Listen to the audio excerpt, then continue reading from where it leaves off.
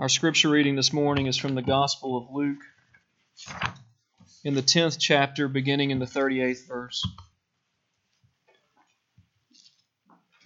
Now as they went on their way, Jesus entered a village, and a woman named Martha welcomed him into her house.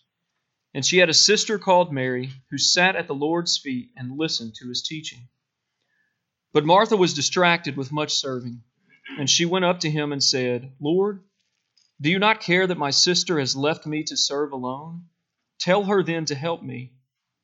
But the Lord answered her, "Martha, Martha, you are anxious and troubled about many things, but one thing is necessary. Mary has chosen the good portion, which will not be taken away from her." This is the word of the Lord. Thanks be to God. And then on your scripture sheets is a responsive reading from 1 Corinthians chapter 13. If you will take those out and read responsively with me. If I speak in the tongues of men and of angels, but have not love, I am only a resounding gong or a clanging cymbal. If I have the gift of prophecy, can fathom all mysteries and all knowledge, and if I have a faith that can move mountains, but have not love, I am nothing. If I give all I possess to the poor and surrender my body to the flames, but have not love, I gain nothing. Love is patient. Love is kind. It does not envy. It does not boast. It is not proud. It is not rude. It is not self-seeking. It is not easily angered. It keeps no record of wrongs. Love does not delight in evil, but rejoices with the truth. It always protects, always trusts, always hopes, always perseveres. Love never fails.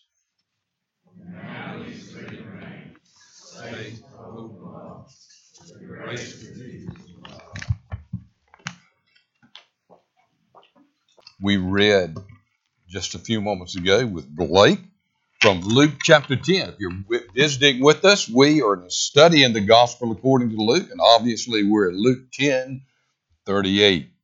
Before we look at this passage, let's pray together and ask Jesus, who was there with his disciples in the house of Martha and Mary. Let's ask him to speak to us this morning through his Spirit. Let's pray together. When Christian service is severed from Christ, maybe you're like me when you were like me when you read this brief scripture from Luke chapter 10 this morning. Maybe you were like me when I first approached this passage many years ago. I was puzzled. Why would God include this episode in the Gospels? It seemed to me that a spat between two sisters just did not deserve to be. It just didn't reach the level of the Gospels. When you think like that about any portion of God's Word, you must step back and remember God's Word judges us. We do not judge it. It is God's Word. And He had a reason in His omniscience, in His wisdom. He had a reason for putting it there. And I pray that this morning that you will walk out of this building thinking, wow, I know why He put that in there. It's really important.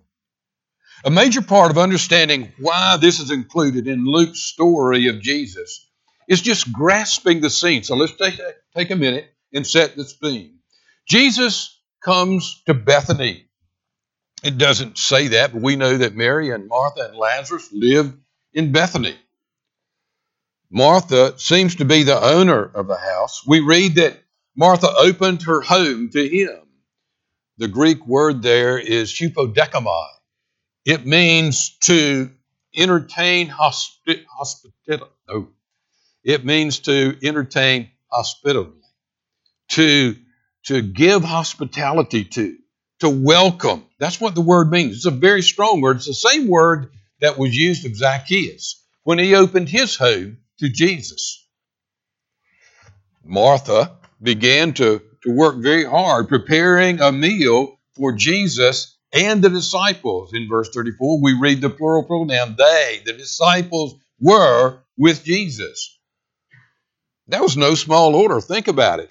To her credit, she not only opened her home to Jesus, but to the disciples, and was preparing a feast. No small matter. But she had a sister, Mary, and Mary was literally sitting in a room with others, sitting at the feet of Jesus, listening to his teaching. Wouldn't that have been neat? Wouldn't that have been neat to be that close in the same room and just listen to the Son of God, Son of Man, teach?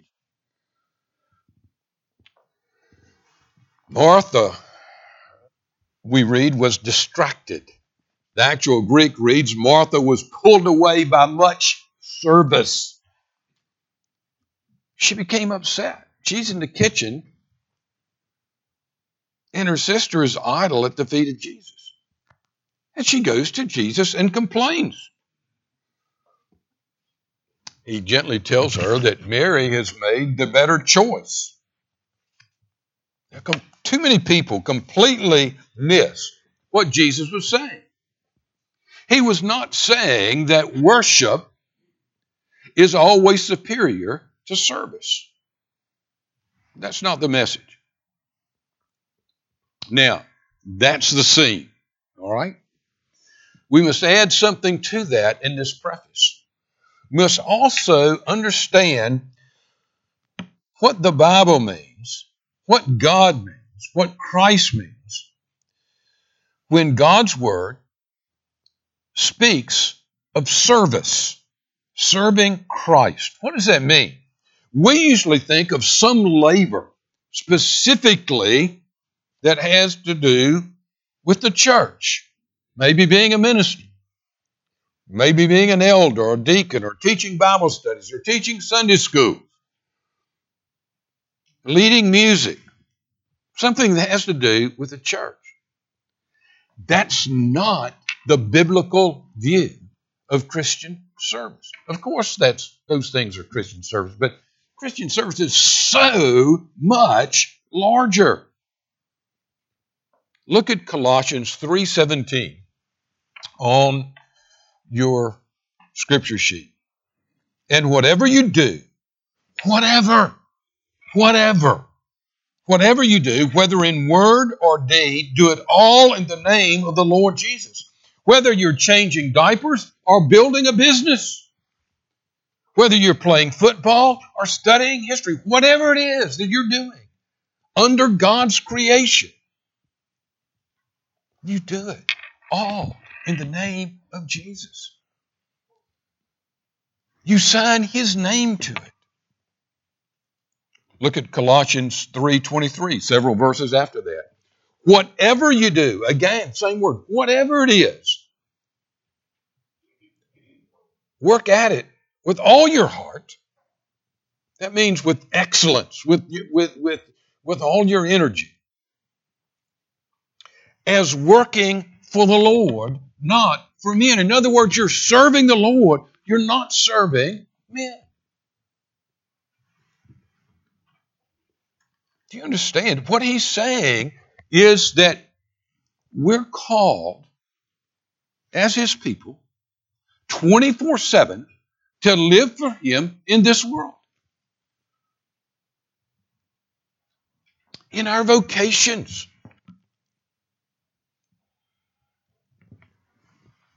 A benefit of our vocations will be that we can provide for our families.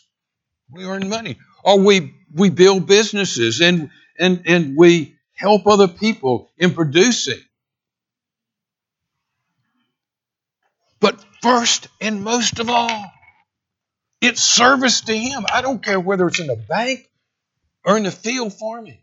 It's service first and foremost to Christ, to God. During the Middle Ages, the church got away from this biblical teaching. It was in, this kind of teaching was in the early church. You're reading it there from Colossians and Paul. But gradually, the church began to teach that only those laboring inside the church were truly serving Jesus. The priests, the monks, the nuns, the cardinals, the bishops, the pope, those were called true laborers of Jesus. Full-time Christian service. Now, the reason I'm saying this to you is because this is a huge point of misunderstanding inside the church. I grew up inside of a church where if you went into the ministry, they said, well, you're in full-time Christian service. Folks, that's not biblical. Listen to me, young people. Listen to me. It's important. You must know this. It's like saying, well, this person's serving Christ full time. This person is only serving him on Sunday when he works for the church. No. The person who goes to work tomorrow morning, no matter what that work is called by God to serve him in that place. I'm not any more called than you are. We're all called. And it changes how you view. But here came, the church slid off into this and said, here's meaningful employment, here's meaningful service. The nuns, the priests, the monks, and here's the butcher, the baker, the candlestick maker, and they're just necessary worldly jobs. That's all they are. Here came Calvin and Luther and the Reformers returning to Scripture and saying the pig farmer is as called to his job as the preacher is called to his job. They recovered this inside the Protestant church.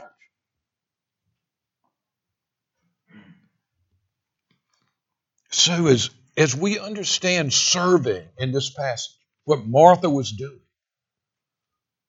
we're called to serve. Whether we're cooking a meal for Jesus actually in our house or whether we're changing diapers, there's no difference. It's serving him.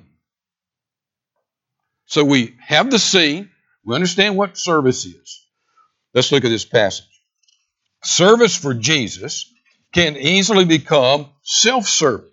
Look at verse 40. But Martha was distracted by all the preparations that had to be made. She came to him and asked, Lord, don't you care that my sister has left me to do the work by myself? Tell her to help me. Many folks have taught from this passage that sitting and loving Jesus is superior to working for him. I read a message on this passage that was titled, Don't Just Do Something, Sit There. You need to know that Martha was doing a wonderful service. She had opened her home to Jesus. She was working hard to prepare a meal for him and his disciples. Demonstrating hospitality in our homes is a Christian requirement. Read the requirements for elders and deacons. The elders and deacons are to be hospitable. Our homes are to be a model of hospitality. But now look at her complaint. My sister has left me to do the work by myself. Jesus, look at what I'm doing. Me, myself. Martha was not absorbed in the Christ she was serving. She was absorbed with herself. That sentence is far more, what she's saying is far more about Martha than it is about Jesus. She was filled with pride. She was working and no one else was paying attention to her. She was working harder than anyone there. And no one seemed to care. We so easily do this. Wherever we are called in our work. Service tends to become about us, not about Him. My labor, not His grace. My time, my money, not His love. We easily do this. I was attending a birthday party many years ago that a husband had planned and carried out for his wife's birthday. He had planned for months this birthday party, and he spent a great deal of money. He had it to spend. I was there, and as I watched that evening, it was just so obvious.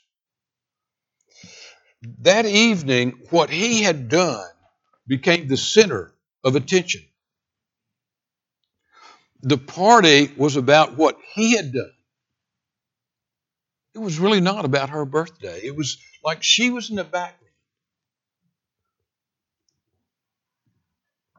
It was about him and saying, look what I did. But I couldn't criticize him. Too many sermons I have preached have been about me. Too many 18-hour days done supposedly in his name have been about me.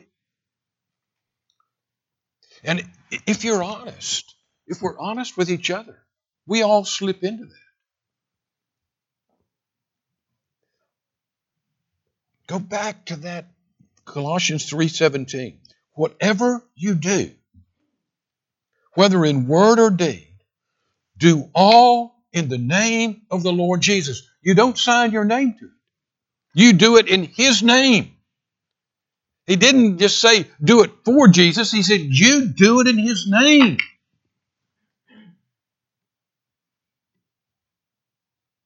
Service for Jesus can easily become self-serving. Service for Jesus, secondly, can easily become focused on what you perceive as a lack of service in others. Look at verse 40. So she's hard at work. She looks over and she sees Mary. Lord, don't you care that my sister has left me to do all the work by myself? Tell her to help me. Jesus, I'm working hard to serve you, and Mary is not. Let's get that plain. You need to set her straight. I shouldn't even have to explain this point. Just hold up a mirror and see yourself, because that's what we all do. Look at what I've done. They're not doing it. In 1972 and 1973, I was a young Presbyterian minister living in the mountains of Virginia. I was busy in Cedar Bluff Presbyterian Church, leaving the Presbyterian Church in the United States. It was typically called the Southern Presbyterian Church. Leaving that denomination with this little mountain church, we were leaving that denomination because that denomination, which had once been so great, had left the cardinal doctrines of Scripture. It was no small thing. The gospel, the deity of Christ, the resurrection of Christ, the Word of God was being denied in that denomination. It was time to leave. I was so right. For almost 2 years, I was sleeping 3 and 4 hours a night, speaking in other churches, helping lawyers draw up a court case, helping organize a new presbytery, a new denomination. I was possessed with rescuing people from this former denomination where they were not hearing the gospel. I had no patience at all for ministers and people who would stay in a denomination that was openly denying the deity of Christ. I became like Martha. Jesus, I'm working hard to serve you here, and these people aren't. They're not leaving. They should be leaving. Do you know how Jesus answered me? You've heard me speak of Dr. R.T.L. Liston, Robert Todd Lapsley Liston. He was president of the college I attended, King College. He had several doctorates, was a very erudite church leader. I had become very close to Dr. Liston as when I attended King College. He was staying in the old denomination. And you know what happened? When I was looking around and being so critical, here comes Dr. Liston. He's not leaving the denomination. He's staying in it. In fact, he died inside that denomination several years later. But he worked tirelessly at great sacrifice, putting his name on the line in helping me, in assisting us in what we were doing. I was humbled. God forced me to see that in this great struggle, I had become arrogant about my own sacrifice. And here was this noble man, godly man, who believed God had called him to stay there for that time. That became my greatest ally. The next time you're inclined to point a finger at Christians, instead of speaking to your crowd or friend and complaining, just take it to Jesus. Just go to Jesus. Martha did several things right in this passage, and that was one of them. She took her complaint to Jesus. Take your complaint to Christ. Look over at the other person and say, Jesus, you know, that person's not serving you like I am. That person has done this and this and this.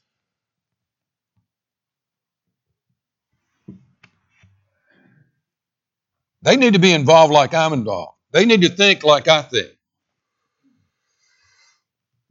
Just take it to Jesus and listen to what he says. Service for Jesus can easily become self-serving. And what happens when it becomes self-serving? The next step will be to point the fingers at others who are not serving like you. Service for Jesus can easily become focused on what you perceive as a lack of service in others.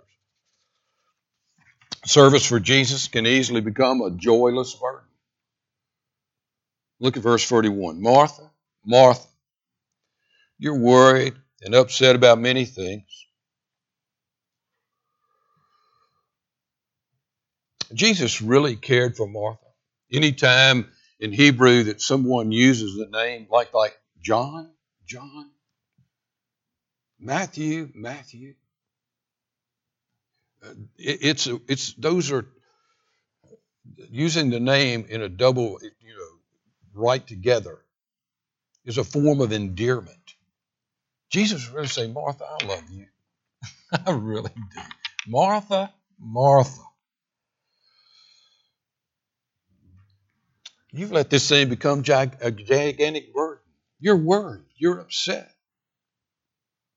Sometimes our service for Christ is mundane. It's hard. Time-consuming. It demands sacrifice. But at the heart, even in the tough times, there should be joy. You know why we sang Fairest Lord Jesus this morning? For this exact reason. Because in this passage, it's obvious about loving Christ and Christ being at the center. And if you look at the second verse, fair are the meadows, fair the woodlands, robed in the blooming garb of spring. Jesus is fair, Jesus is pure, who makes the woeful heart to sing. Even on the worst days, we're bathed in God's grace. And even among, when we're serving in the most mundane ways and when it's hard, there's still a joy there.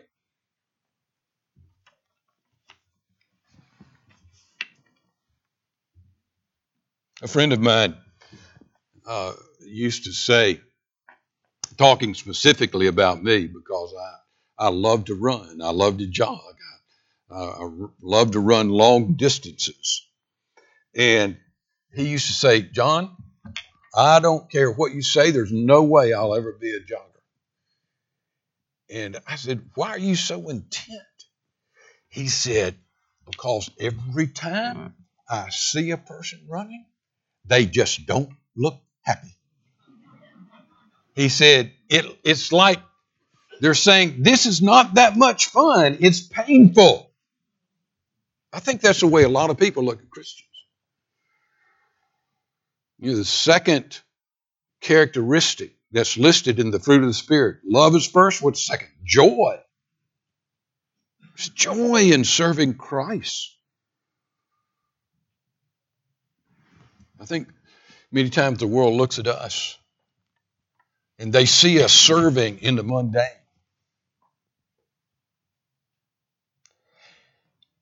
And they don't see the joy. And I want to tell you, it's our fault. It's not that their vision is messed up. It's our focus is messed up. In the Uncle Remus stories, most of you are not old enough to remember them, so just bear with me. Bear Rabbit, the hero of the stories, he had a laughing place. Where was his laughing place? It was the briar patch. The briar patch was his laughing place. We have a laughing place. His name is Jesus. That's it. Jesus is our laughing place. You go there. Take your complaint to Him. Take your woeful day to Him.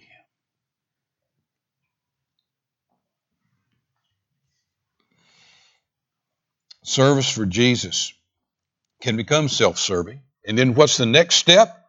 Well, service for Jesus can easily, when we become self-serving, you focus on what is a lack of service then in others. You look at them. And then the third step is, just automatically happens. It becomes a joyless burden. Fourthly, and finally, and here's the most important truth for the morning. Service for Jesus can actually become completely severed from Jesus. Look at verse 39. She had a sister called Mary who sat at the Lord's feet, listening to what He said, but Martha was distracted by all the preparations that had to be made. Verse 42, but only one thing is needed, Martha. Only one thing is needed. Mary has chosen what is better, and it will not be taken away from her. Mary was enamored with Jesus. She was feeding her soul. She was filling her soul with Jesus. She was focused on Him, and that's the point. Look at the beginning of verse 40. But Martha was distracted by all the preparation. Distracted from what? Distracted from Jesus. Distracted from His presence. Look again at verse 42. Only one thing is needed. Was service for Christ not needed? Was He saying, Martha, I don't need the service? You don't need to serve. No, He wasn't saying that. Service for Christ is needed. He's not saying that all we need to do here is come here on Sunday morning and sing and praise and love Him. And there's no need for anything else. That's not what He was saying.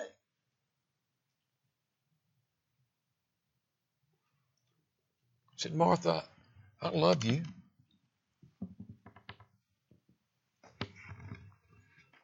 But Mary has it right. She's focused on me. I'm at the center of what she's doing.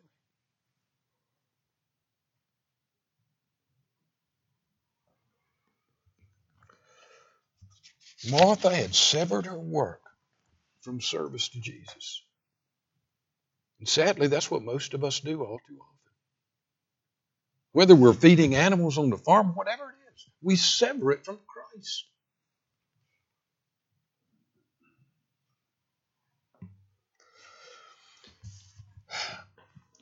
Husbands, we can work hard, really work hard,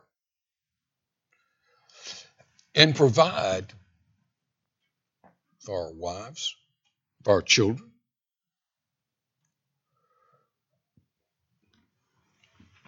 And we go to our wives and children Say, look how hard I've done it. Look how hard I've worked.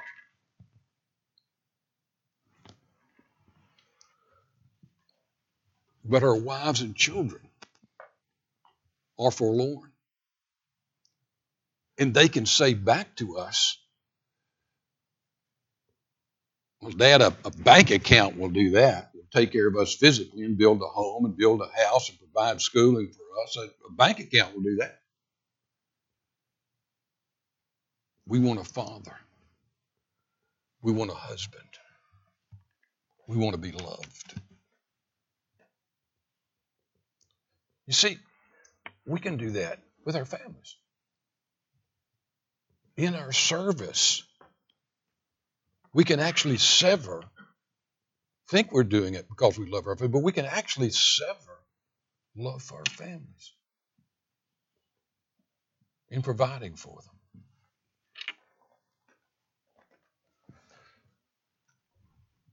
Wives can do the same thing. Wives can say, look, I love you. Think of all the laundry I've done, all this I've done. I keep the house. I do this. I do that. And the husband says back to his wife, but I want you. I want you.